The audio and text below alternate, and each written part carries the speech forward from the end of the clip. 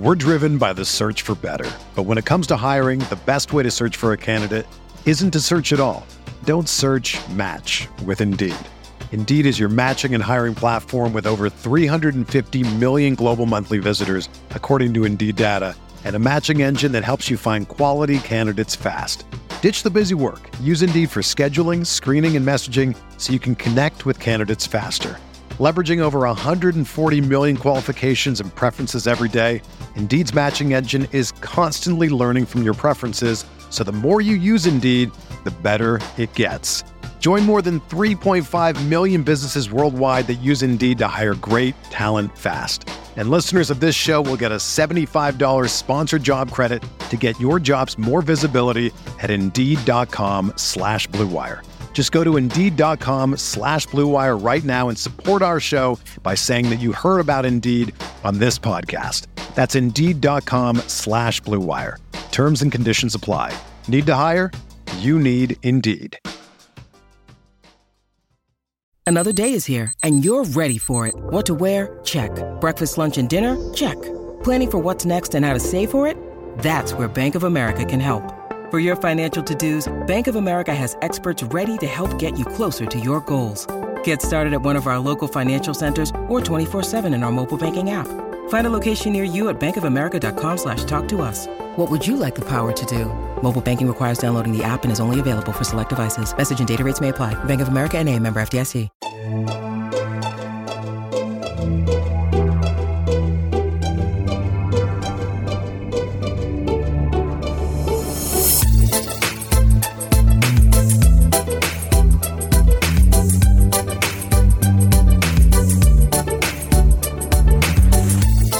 Hey there, Knicks fans. How you doing? It's your boy Jonathan Macri with you for another episode of the Knicks Film School podcast, coming at you on a Wednesday in early August. We're not quite to the dog days of summer, but we're getting there. Obviously, we have Summer League going on right now, which is cool and exciting. The Knicks play game tonight against the Los Angeles Lakers Summer League team.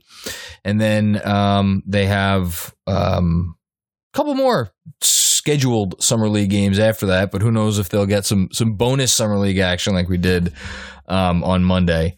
I guess that remains to be seen. So still some stuff. And then, we will, in probably about a week and a half, 2 weeks, get to the stage of, I guess, what all that's left of the NBA offseason, really. I mean, the NBA it's kind of like the NFL now.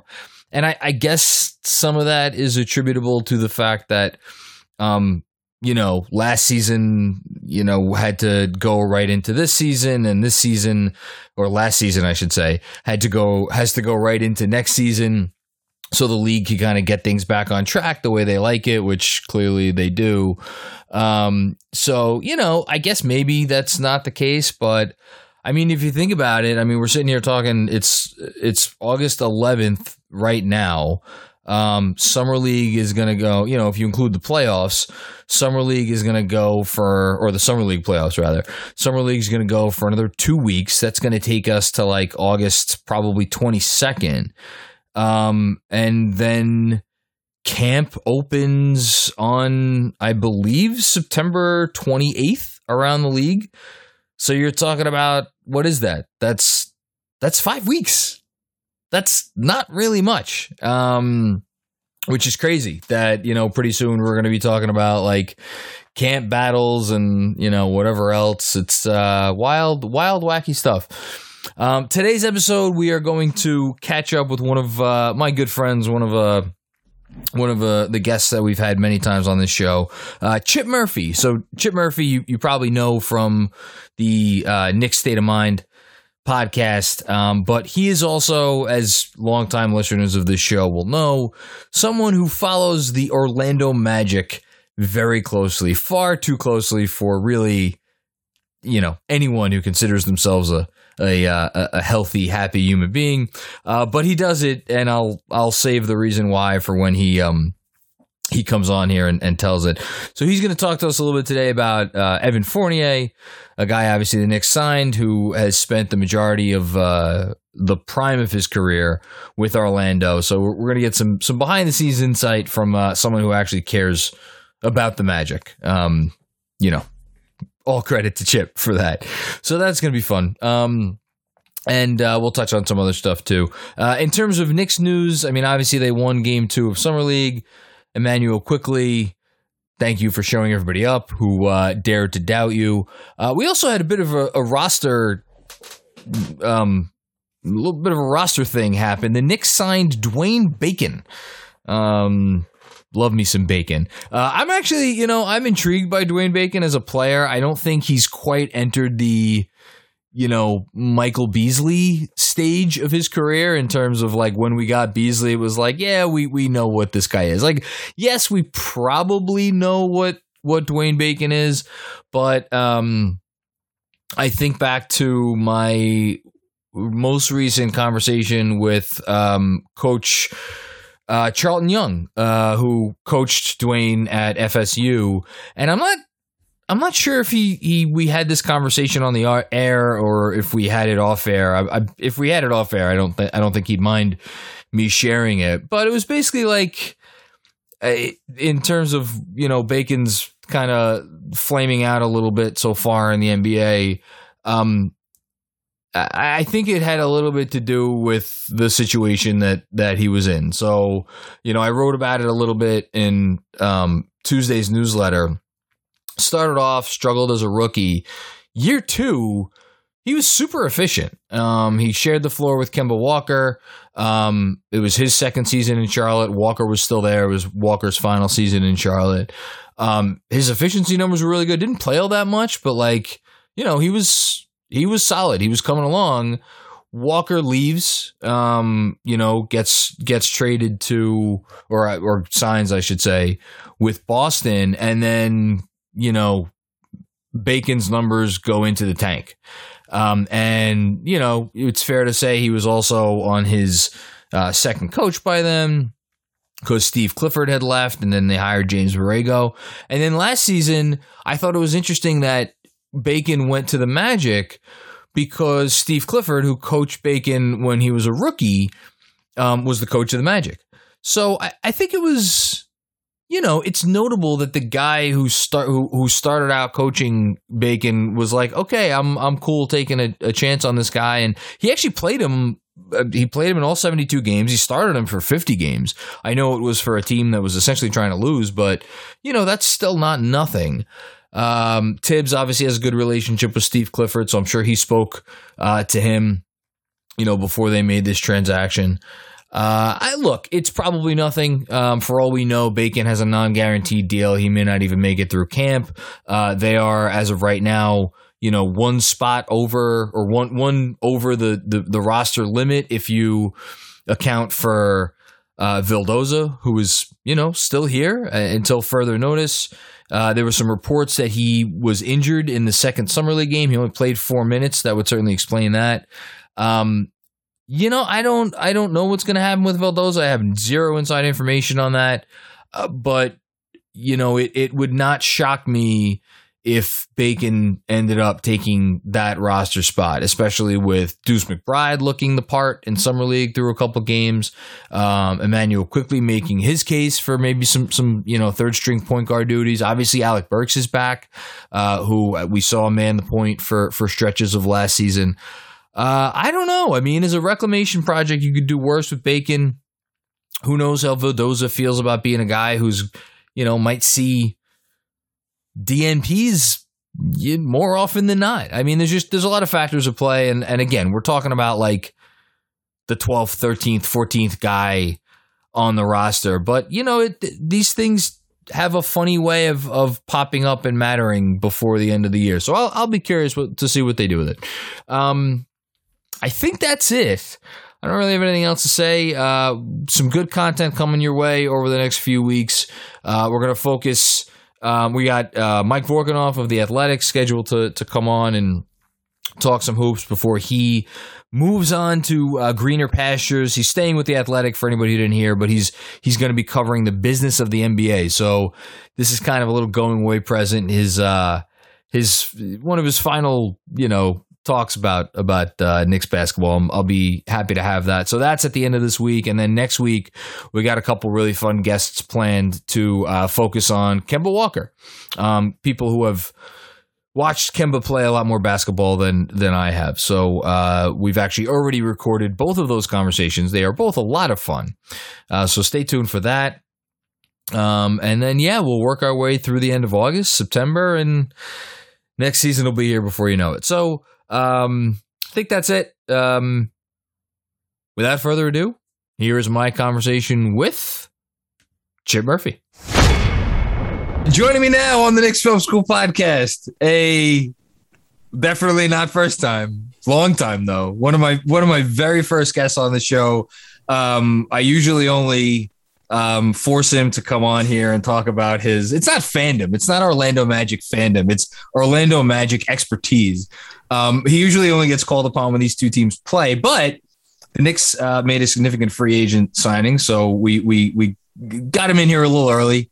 And we'll have him on again, obviously, on a regular basis because he's awesome. You have seen his words recently for Knicks Fan TV. He's been doing some writing for CP and the boys over there. And he is, of course, the host of the Knicks State of Mind podcast. My main man, Chip Murphy. Hello, sir. John, you're too kind with that intro. It's not kind enough because I drag you on here to talk about something having to do with the Magic, which is like, that's asking a lot. Hey, I am, as you said, not a fan of the Magic, but intrigued by the Magic every year. We have to tell the story. We're going to tell the story every time you ever come on this podcast. You are, I guess, a Duke fan, right? Yes. Okay. And rooted for JJ Redick. Mm-hmm. JJ Redick got drafted. Let's see if I remember this. I swear I did not look this up. 10th overall? Oh, I think you got that right. Yeah. Did I get it right? I'm sure Andrew will look that up. 10th overall by the Orlando Magic. Had some decent years with the Magic. And then went to the finals. Right. Was he the fourth best player on that finals team? Fifth? Let's go through it real quick. Dwight Howard. Jameer Nelson, Rashard Lewis. So he wasn't top three. Definitely 11th though. 11th. Okay, so I was close. So fourth, fifth most player on a finals team. That's pretty. Yeah, nice, maybe fifth because wasn't Turk on that team too? Oh, Turk was on that team. And am I imagining a Rafer Alston cup of coffee? Not more important. Not more important than, I don't know if he was even on that team, but not more important than Redick. But he had some moments, I think.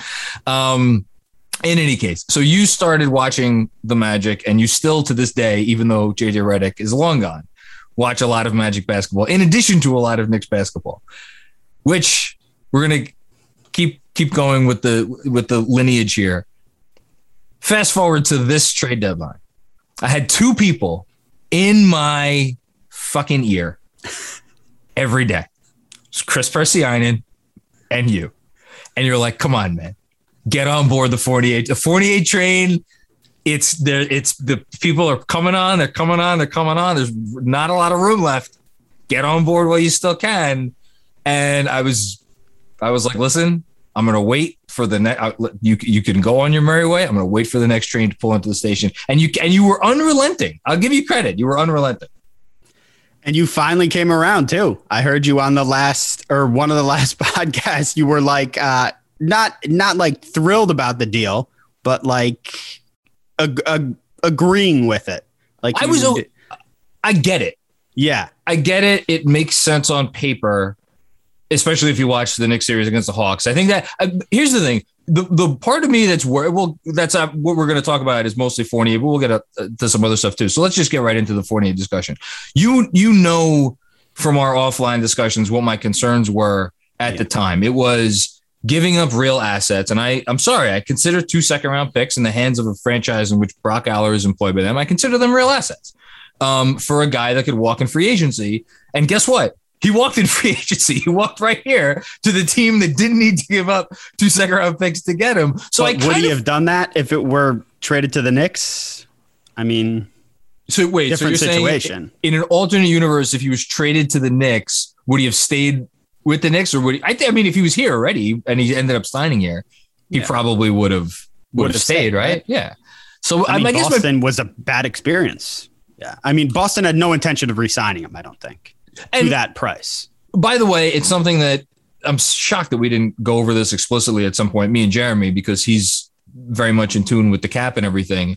My understanding, and maybe you could shed some light on this, my understanding is that had it not been for Boston's tax issues, that there's a decent chance Evan Fournier would still be a member of the Celtics, right? Yeah, I think they just didn't want to go to $18 million a year. So which would have put them into the tax. Yeah. Yeah. They're so focused on, understandably, on a Bradley Beal trade or a trade for someone else like Bradley Beal. Or a signing next summer. Whatever. Yeah, or a signing of Bradley Beal. So, which obviously makes sense. And I guess they didn't want, understandably, again, Evan Fournier to jeopardize something like that. But I don't know. We'll see if that even comes to fruition. We know the Celtics' history of teasing stars, but yeah, I don't think they ever really intended to go to big money with Fournier. And I think that the fact that Danny Ainge traded for Evan Fournier instead of Brad Stevens may have had something to do with that. I think that there probably wasn't like some sort of attachment with Brad Stevens to Evan Fournier. And also we should say Boston has two pretty good starting wings. I mean, I guess in theory, there's a world where they could have.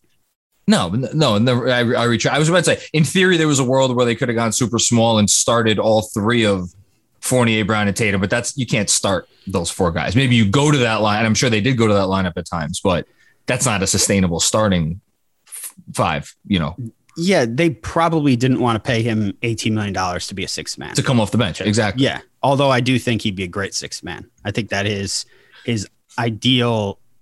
He could be like sixth man of the year. I think he'd be great at that. I think that is his ideal role in the NBA, which is, again, part of the reason I was a little bit trepidatious at the time. I also, and as I said this on the last podcast, I'm not going to repeat myself. I liked the chemistry of this team. I wanted to see this team, meaning this year's version of the Knicks, kind of see it through with whatever was going to happen with them and then go from there. What I'm curious about with Fournier, and this is what I really want to pick your brain about, because I think the thing that I never appreciated is when, especially, because his regular season numbers were good. I mean, if anybody wants to look up the number, I mean, the numbers are what they are. You can't, there's really nothing. What bad thing can you say about his regular season numbers? He got, 3-4 assists a game. He was efficient, scored a lot of points. Like what complaints were there really? Like he took some bad shots, right? Yeah, he took bad shots. He did take some bad shots, but he was still efficient. They asked him to do a lot. So that's the thing. How much? Talk to me about how much did the Magic really ask him to do over the majority of his time in Orlando? He had the ball in his hands way too much. He was asked to be the second best player on a team, and he's not the second best player on a team. Like you go to the Evan Gordon thing. You look at the Aaron Gordon thing. Yeah. When he got moved to Denver, he was used to being like the third best player on a team. He gets moved to Denver. He's the fifth best player on the team. He never has the ball in his hands. He's cutting all the time. That first game, he has like 3 dunks. It's like, I remember that. He has no idea what's going on. He's like, am I in the dunker spot? What's happening right now? It's like, it's just, it was incredible to watch. I think Fournier is, I don't know if he's better off the ball, but he is good with the ball in his hands. They just to a point. Like he's not a primary ball handler. And at times they made him a primary ball handler. And they did the same thing with Aaron Gordon. Yes. Yeah. And that was the thing with Gordon, because the comps, you remember as well as I do, the comps for Gordon coming out of college were like, he's Blake Griffin, right? Yeah. Which he was not Blake Griffin. Yeah. And they tried to make him into a small forward because of it too. And so that leads me to the other thing is those Magic teams. And again, it was what, three straight first round outs, or am I adding one? It was a 2 straight. 2 straight, and they missed this year. And they missed this year. So, well, I mean, Fournier brought the first round out streak with him to Boston, which I'm sure the Celtics fans appreciate. But like those teams never had the proper spacing because they could never figure. I mean, basically from the moment they drafted Isaac, and I know Isaac's obviously been hurt a lot, but the spacing was always crap. And I don't know. I'm even trying to think like, Who was the best point guard he played with? I mean, I want to get to Kemba in a bit because I know you just wrote a piece on Kemba, which I thought was really good. Who was the best point guard he played with in Orlando? Fultz. Jesus Christ. I don't think it's close. I think DJ was good, but DJ had some nice moment. He had one really nice year. He had not this past year, but the year that got him paid, basically. Unless there's someone I'm not thinking of. No, you realize who he spent a majority of his time playing with, right? Who? Elf. Oh my God. This poor man. This poor man. So this, you're really making, I didn't think it would happen this quick. You're making me feel really a lot better about this. So he was asked to have the ball in his hands, asked to create a lot. And we know, as we just saw in the playoffs with the Knicks, you can finagle, especially with good coaching. And Steve Clifford, obviously excellent coach, and he's been with the Magic. He was with the Magic for 2 years, right? Three, because he was with him this year too. Okay, so Fournier had Cliff as his coach for 2.5 seasons, essentially. Yeah. Okay. Yeah, so, he did. Which makes a lot of sense because Cliff comes from the school of Van Gundy, just like Tibbs does, in which you are going your teams are going to outperform their talent level during the regular season, and you're going to figure out a way around your issues during the regular season. Come the postseason, there's only so much pixie dust in the bag that stuff runs out. Cliff loved Fournier. The whole selling at the deadline, like selling Fournier and Vooch, that was like what motivated Cliff exiting Orlando. Oh yeah, he didn't like that. He was out after that. I wonder where he goes, by the way. I know he's probably going to sit out this year like Tibbs sat out. He's sitting, but I'm sure he'll get another job. He has a lot of friends. Is he still healthy? I know there was a health thing with him there for a bit. He did have COVID at one point too. Oh, that's what I thought. He had something else where he was like, I think he had something else too. Yeah, it was. So I don't know. I mean, he seems like an awesome guy. I love listening to him. He was great on the one of the finals post pods with Woj and Lowe. Whatever. We're getting off topic. No. So I think Clifford. It seems like he hit a lot of that stuff. And then, when you get into the playoffs, and who'd they lose to? They lost to the world champion Raptors. That much I remember. And then who'd they lose to? They lost to the Bucks in the bubble. Bucks crushed them, except in that first game. Well, the game one Magic. They always come out to play in game one. Vooch was incredible in that Bucks series. But no one else was good. No one else. And look, the numbers for 48 in those series, like they don't lie. Like the numbers are not good. Oh, they're bad. They're very bad. But again, they keyed in on him in the playoffs, and he's a guy when it's like JJ Redick when he would play on the Clippers, and they would key in on him in the playoffs, and he's a guy. If you key in on him, then he gets shut down. And Fournier is that kind of guy too. Like he's not a top option, but the key or the hope is he comes to the Knicks where he's not one of the two best players or even three if Kemba is Kemba. Well, then he's not being keyed in on in the playoffs. Let's talk about Kemba. Well, whatever. We'll transition to Kemba and maybe we'll go back to Fournier. So you just wrote about Kemba and you had a stat that I haven't, honestly, this week has been insane. I haven't had a ton of time to look at as much stats on Kemba from last year, but you had in here, correct me if I'm wrong, that he shot 45% on wide open threes last year. I always look at the wide, whenever we sign someone, I always look at wide open threes to see how they shoot when they're going to get like spacing and all that. And I was shocked by that because I saw Prez's tweet about how he had like the worst spacing ever. So I wanted to see what he shot when he had wide open shots. And I was like, okay, if he gets some spacing, this will actually improve and he'll shoot like significantly higher than league average. So we'll see. So this to me, because Kemba, as you may have I'm sure you noticed this at some point, I only looked on Synergy and I was looking and his isolation stats last year were not good, which makes sense because when he was really, I think, the down, and I did not watch a lot of Boston basketball. Maybe you did. We'll have some other guests on in the next couple of weeks that I think will be able to speak to this more than we can. But my impression just from reading about the team occasionally and hearing others talk about the team, is there was not a ton of ball movement. It was ultimately like, okay, Jalen, you're going to create here. Jason, you're going to create here. And then Kemba, when he was healthy, like you're going to create here. And like they never developed that synergy where it seemed like the rising tide lifted all ships. So now here in New York, I think the thinking is that both for Fournier and for Kemba being not only with each other, and I know their offensive rating on Boston was very good, but being with Julius and, knock on wood, year 3 RJ Barrett. Yeah. Where are you on the Barrett on the Barrett scale of the hype scale? I love RJ. Do you love? Like you said earlier, I'm a Duke fan, so I'm very biased. Oh yeah, of course. Yeah, I can't even ask you that question. Yeah. Dismiss everybody listening. I'm sorry. Dismiss Chip's opinion. Is he up there? Well, he only was at Duke for 1 year. Redick was there for 4 years. So is Redick's your favorite Dookie, I'm assuming?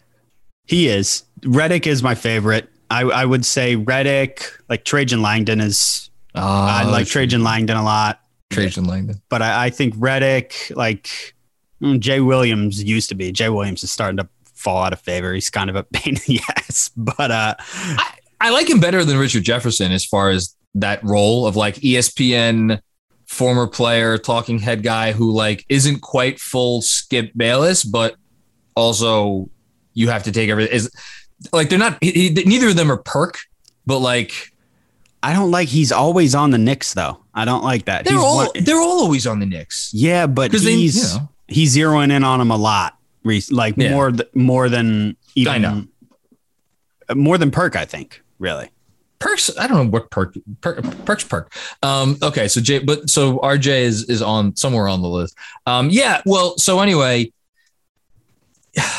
I don't know that I want to say like RJ Barrett is the key to New York's success last season, but just like I'm trying to imagine a world where he comes out, RJ comes out next year, and this would put him a year ahead of schedule because Jaylen Brown this past year was I believe that was year 4 of Jaylen Brown. Was it year 4 or year 5 of Jaylen Brown? I'm losing track. I'll look it up.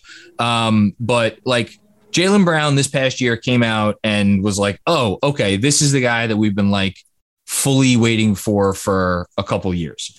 And he put it all together. He was like in the All-NBA conversation for like part of the season. So this was year 5 of Jaylen Brown. So this would be way ahead of schedule for RJ Barrett. But like, if he could come out and do some like make some semblance of a jump that Brown made, even 2 years ago, because 2 years ago, Brown averaged 20 points a game, like, and kind of slot everybody else in. And the Knicks have like this weird big 4 where like Julius is still number 1, but like your number, and RJ is kind of like number 2, maybe with Kemba, and like Fournier is number. I just want to see how that works. And I'm trying to imagine how those pieces fit together. And it's exciting, but it's also a little nerve-wracking because I don't know because we haven't seen it. Yeah, a big part of the Kemba signing working and the Fournier signing working is whether or not RJ gets better next year. Like I don't think any of it really. Maybe it's a bit of an exaggeration, but I'm not sure any of it really matters unless RJ gets better. Yeah, like if he stays the same guy, then the Knicks don't improve from their win total last year. We're driven by the search for better. But when it comes to hiring, the best way to search for a candidate isn't to search at all. Don't search, match with Indeed.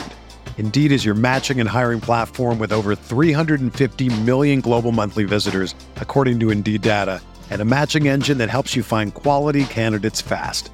Ditch the busy work. Use Indeed for scheduling, screening, and messaging so you can connect with candidates faster. Leveraging over 140 million qualifications and preferences every day, Indeed's matching engine is constantly learning from your preferences, so the more you use Indeed, the better it gets. Join more than 3.5 million businesses worldwide that use Indeed to hire great talent fast. And listeners of this show will get a $75 sponsored job credit to get your jobs more visibility at Indeed.com/Blue Wire. Just go to Indeed.com/Blue Wire right now and support our show by saying that you heard about Indeed on this podcast. That's Indeed.com/Blue Wire. Terms and conditions apply. Need to hire? You need Indeed. This episode is brought to you by Shopify. Whether you're selling a little or a lot, Shopify helps you do your thing, however you cha-ching. From the launch your online shop stage, all the way to the we just hit 1 million orders stage. No matter what stage you're in, Shopify's there to help you grow. Sign up for a $1 per month trial period at shopify.com/special offer, all lowercase. That's shopify.com/special offer. With threats to our nation waiting around every corner, adaptability is more important than ever. When conditions change without notice, quick strategic thinking is crucial. And with obstacles consistently impending, determination is essential in overcoming them. It's this willingness, decisiveness, and resilience that sets Marines apart. With our fighting spirit, we don't just fight battles, we win them. Marines are the constant our nation counts on to fight the unknown. And through adaptable problem solving, we do just that. Learn more at marines.com. So Walker is if Walker, and I'm not expecting this, I don't even want to say this out loud, but just could you imagine if Walker went back to, forget 2 years, forget 2 years ago when he was in Charlotte. 25 a game, yeah. Well, 25, I think he led the league in like usage rate. I'm pretty sure that team All-NBA. Yeah, he was third team All-NBA. He absolutely dominated every aspect of that team. That team sucked. That team was terrible, and he was still like efficient. He scored. He had the ball all the time. Forget like that guy. That was probably that's a career season for a guy like Kemba. But even the guy that we saw in Boston 2 years ago, which is, by the way, as you wrote expertly, is the guy we started to see towards the end of the year in Boston. Like even if we could get a version of that guy, and RJ takes even a mini leap, that still slots Fournier into a role that I don't think he's ever been in before, other than maybe last year in Boston, right? No. Yeah, he's never been able to play a role in his, like, once he hit and got comfortable playing in a kind of his prime basketball career, he's never played a role that he's been comfortable in. Like I said, it's the Aaron Gordon thing. He's never been comfortable playing in his basketball career, really. I think he would have, if he stayed in Boston. He barely played in Boston. I think if he had played more in Boston, COVID and then the COVID, I think he would have gotten comfortable there. But things were such a mess there too. It was so, and like you said with the offense, it was so weird. Like things were like, okay, Tatum, you go, Jalen, you go, and it felt like we had Boston people on the podcast, and they were like, it just feels like Tatum just doesn't really trust anybody on the team except Jaylen Brown, so he doesn't really pass to any of them.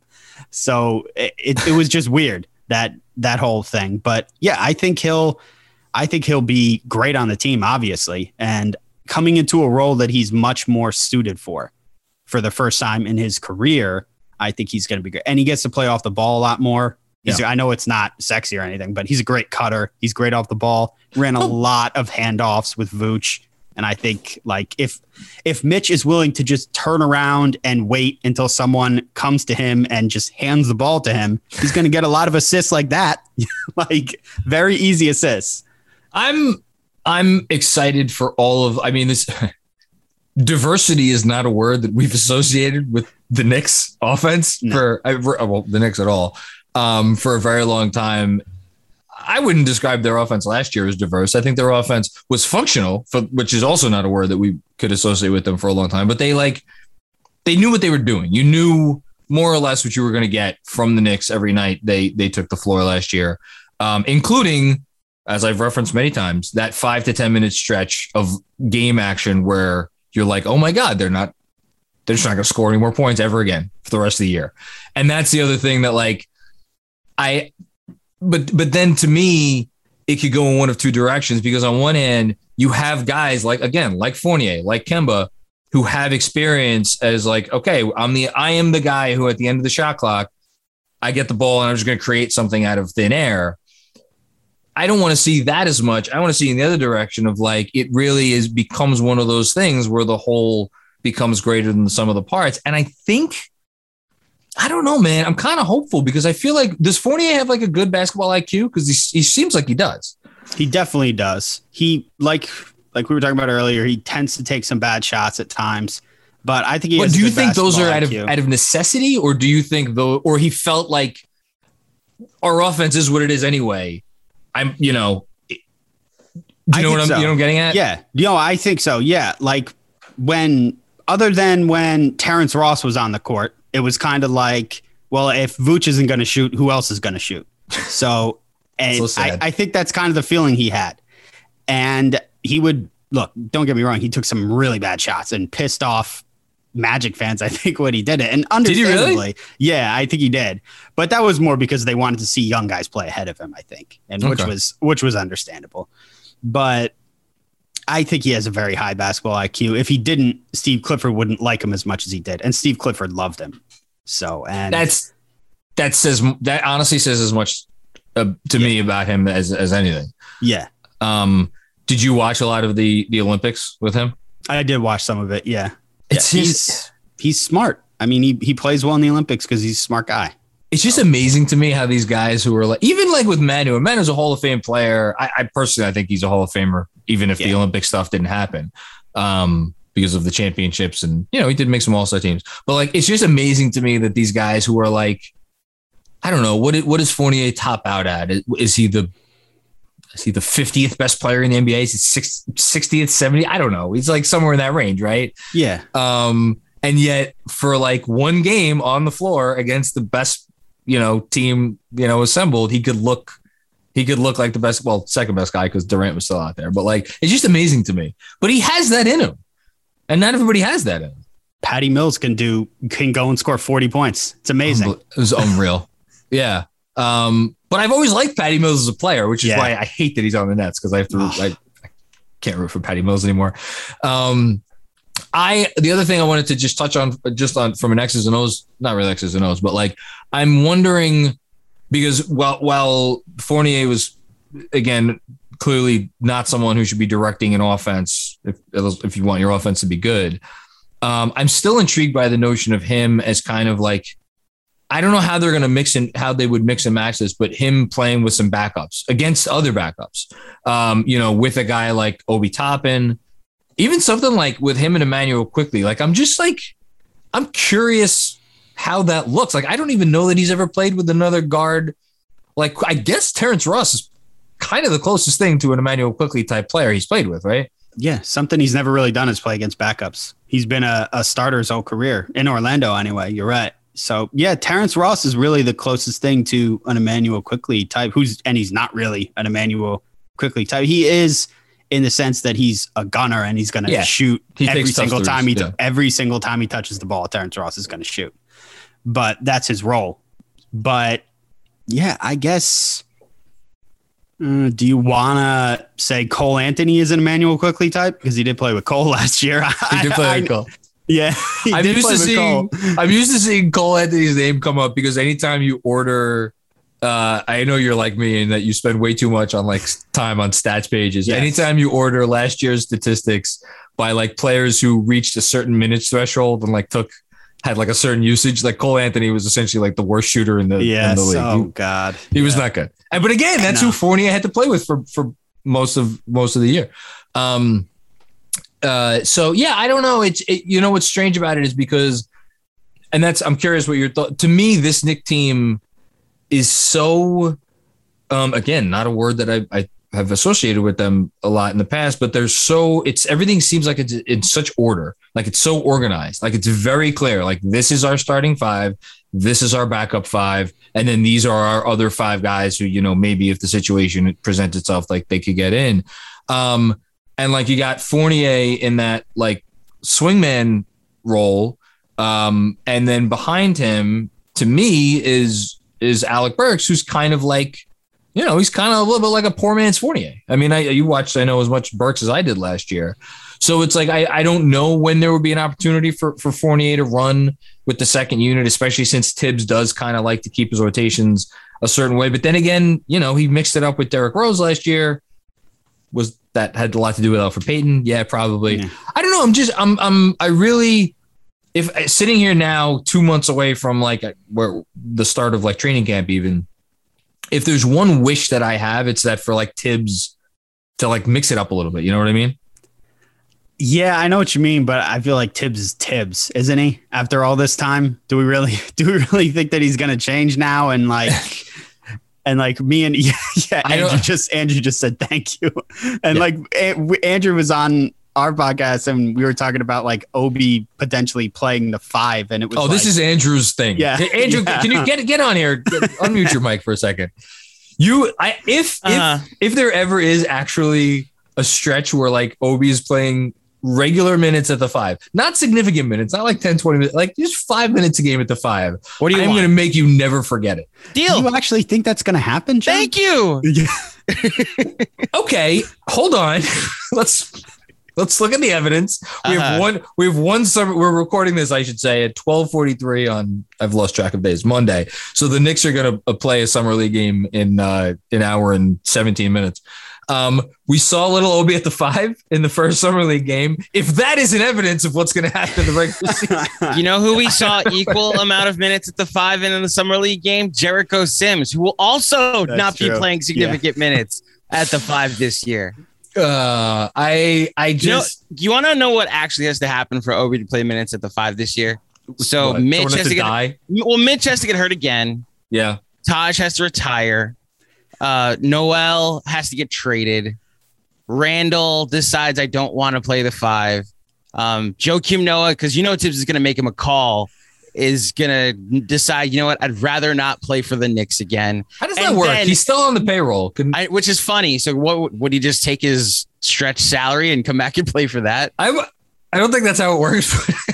Regardless, this is cap or no cap, the Joakim Noah plan. This is where, and look, it's nothing against Obi. I think you and I think the fit would be great.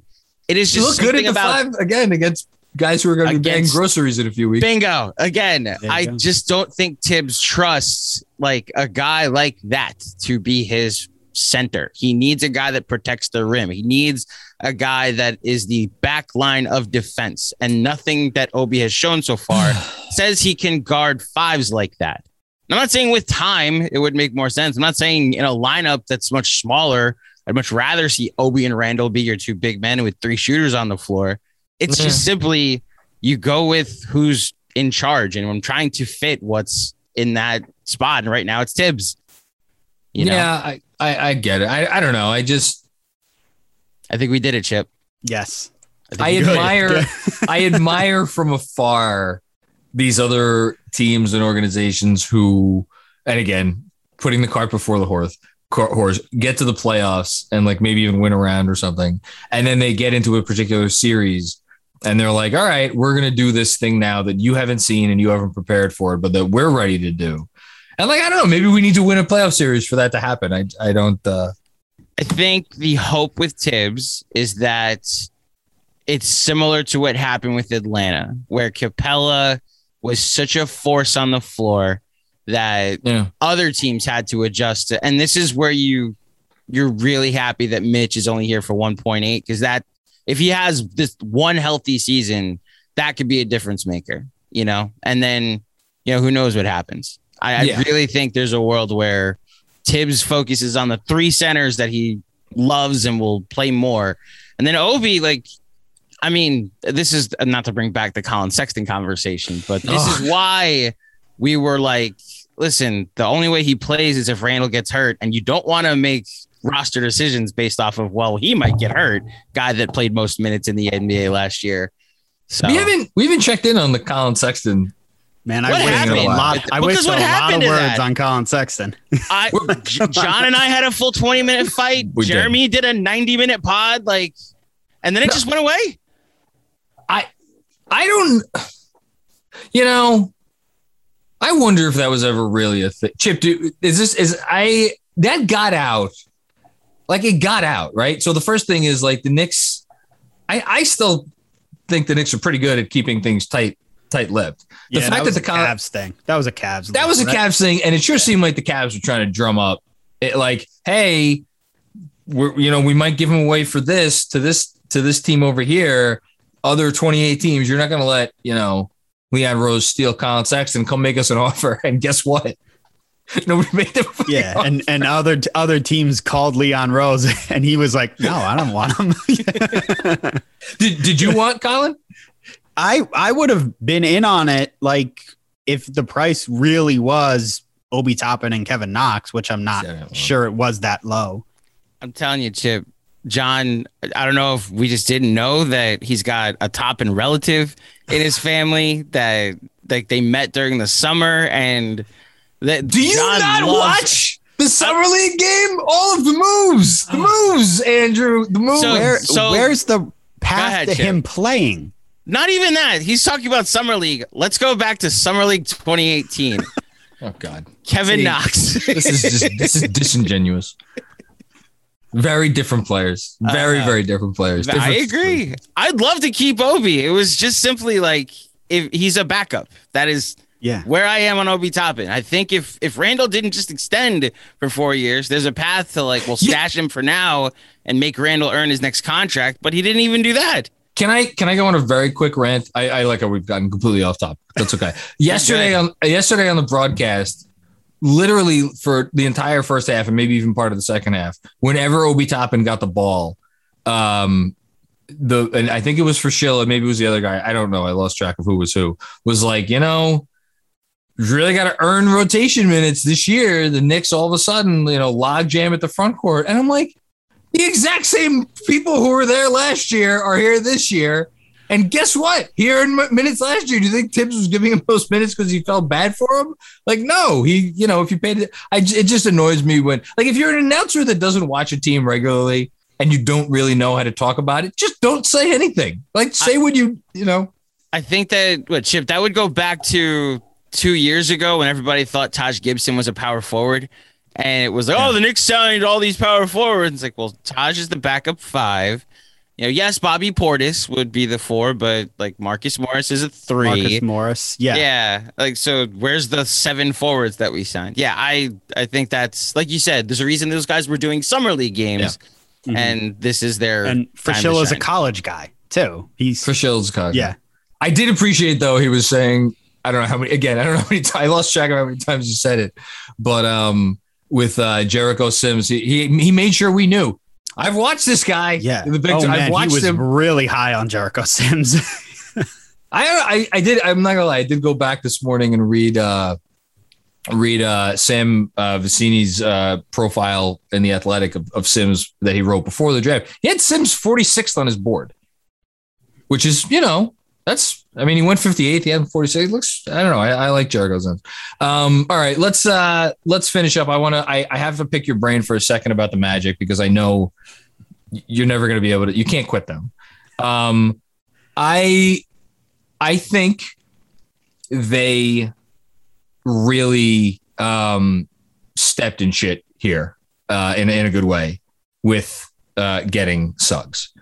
I don't know how much time you spend on like Magic, like message. Are there still message boards out there? Whatever. Magic, like Twitter, Reddit, Twitter. Yeah. Are there still message boards out there? Reddit, I guess. Reddit, sure. Reddit message boards. Is Magic Nation like we got the next?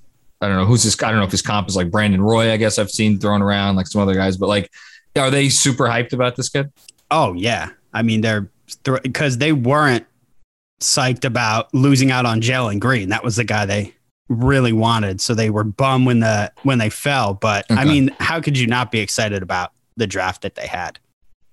Yeah. I don't know. They got Suggs and Wagner, which I don't really know what to make of Wagner yet. I'm a little worried that he didn't shoot it well at Michigan, but yeah, I think they lost Vooch and they came away with a big. So you're taking your shot there, I guess. And he's like 7 feet tall. So, yeah. So it's good. Yeah. But I mean, the fact that a guy like Suggs just falls into your lap, and when the conventional thought was they were going to take Barnes and take another wing that couldn't shoot, what a nightmare that would have been. Thank God Suggs fell to them. I don't know if I'm allowed to say this. No, I shouldn't say this. So somebody reached out to me and said something to me on draft day that had nothing to do with the Knicks, but it was about the Magic and Barnes and like just. I will just say it. If what I was told was true, I'm sure they were doing backflips that Suggs fell to them at 5, which should surprise nobody because Jalen Suggs is awesome. I think they are in a super enviable position, and I would be excited if I was a Magic fan.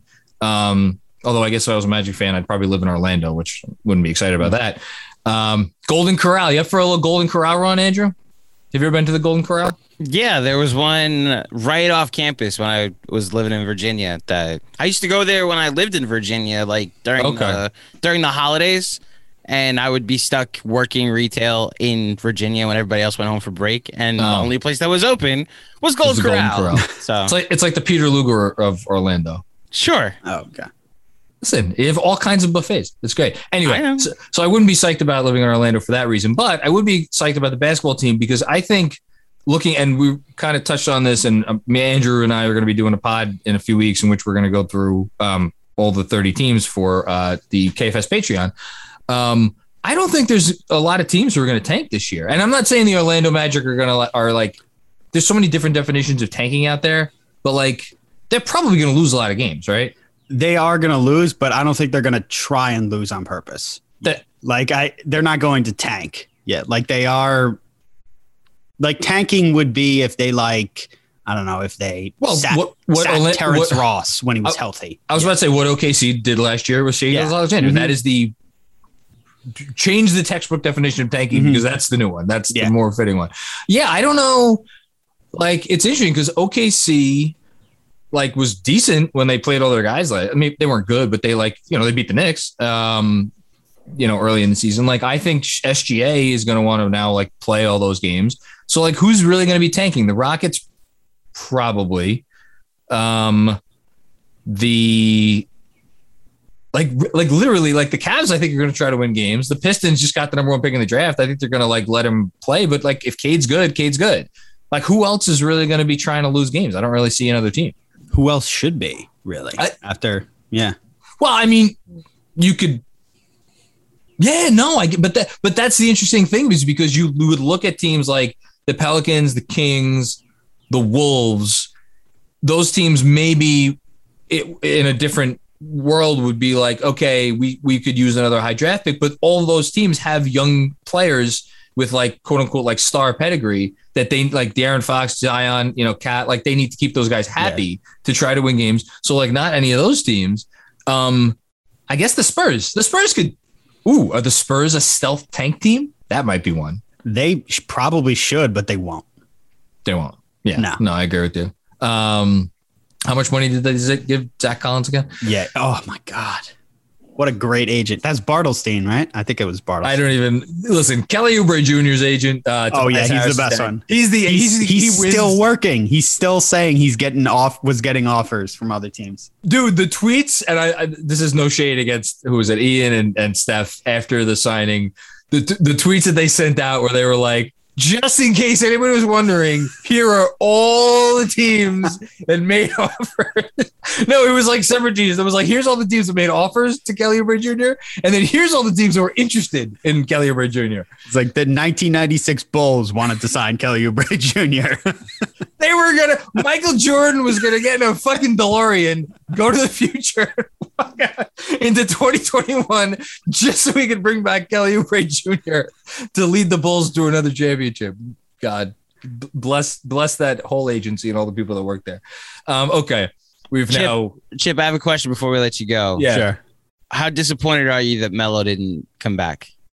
At first I was slightly disappointed. I'll admit that. But in the end, I was it would have, because we talked about this. I was it would have hurt him in the long run in terms of his legacy with the Knicks. Are you able to, sorry to cut you off, but are you the Knicks fan that can't root for the Lakers? I know there's that Knicks fan out there that hates the Lakers, that it's impossible, but now you're able to root for Melo. Oh, I can root for Melo no matter what. Okay. As long as it's not okay. Yeah. I'm not as anti-Laker hater as Boston, Miami. Those are the teams I'll always hope they lose every game. I'm glad he went. I'm glad. Oh my God. If he went to Miami, I couldn't have rooted for them to win a championship. Well, even Brooklyn, I'm really glad I don't have to even contradict myself if he went to Brooklyn, because that's where I thought he'd end up, which, not to get too personal into his life, because I don't know any of this, but what's happening with him and Lala might have had something to do with him staying on the West Coast. Yeah, because she lives on the East Coast, I guess. Right? I think zero idea what you're talking about. He and his wife, Lala Anthony, are getting a divorce. That's too bad. Which is sad, but that's sad. So again, half-assed internet research, reckless speculation here. I'm not sure if she's all still shooting that show on Stars. So I think that ended. That ended. So then, Power ended, Power did end. That's right. So then, She's an actress? Yeah, she's an actress. She was on a show called Stars, and she was on 106 in Park for a while. I think I knew that. I didn't know. Okay. We don't have to talk about that. She was on a lot of shows. Take when Melo was a free agent in 2014, where everybody was like, he's going to Chicago, he's going to Phoenix, he's going to Houston. It's like his wife is shooting a very popular TV show. They have a 5-year-old. He's gonna re-sign with the Knicks. He's just seeing if there's a pipe dream that LeBron would come to. LeBron went back to Cleveland. Melo signed for as much money as possible. Enter Phil Jackson. Man. All the blame went on Melo instead, though, of course. Yeah, of course. Pick swap in 2016, even though Phil Jackson was in charge of the roster. There are so many like alternate universes I wonder about with the Knicks over mostly the last decade. The one where Melo signs with the Bulls, that's up there. Mm-hmm. That's high up on the list. Knicks probably still tank in 2015. Still probably end up top 4 pick, and then they get Porzingis, and then who knows what that team looks like tanking again. The problem is they still had a pick swap in 2016. So it wouldn't have mattered if they tanked. But that was 2013, 14. So that when Melo's free agency was in 2015? Yeah, it was the end of after the 2014 season. So the summer 2014. Because then 2014-15 was the 17-win season that led to KP. Then they had a pick swap, which is the Jamal Murray draft. Yeah, but that wasn't until you said 2016. Right. So they would have had an extra year to kind of get their shit together. Right. Theoretically. But their pick could have been swapped. So even if they wanted to tank, which is why I blame Phil more for 2016, them losing Jamal Murray, and not the Melo trade that everybody alleges ruined the franchise because they gave up 1 pick and 1 pick swap. It didn't ruin the franchise. I'm just imagining an alternate universe where this summer went like this. Obi and the 2 firsts for Colin Sexton on draft night. Signed Dennis Schroeder. 3 years, $66 million to be your backup point guard or starting point guard along Sexton. I don't even know. Why would you sign both of them? And then Melo comes back and he's your backup power. Man, Colin Sexton and Dennis Schroeder fighting over the ball like Will and Carlton. I have talked myself into many a thing over the years with this franchise.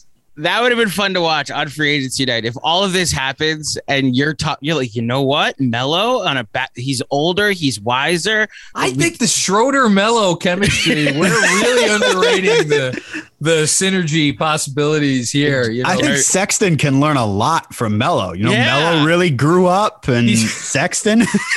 And Jeremy just logs off. All right. On that note, Chip, I got to kick out. This is loading up on pods here. Chip, before I let you go, tell the folks at home where they could find you and your stuff.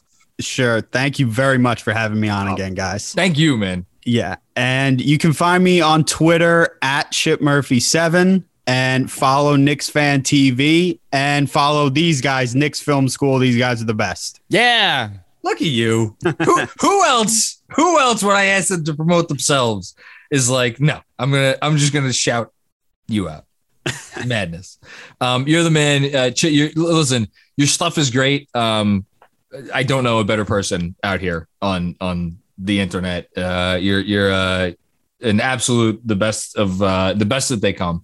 You're thank you, John. No, it's true, man. You know it. Thanks for coming on, and everybody out there, thanks for checking out another episode of the Knicks Film School podcast. We'll be back with you with more fun and games very soon.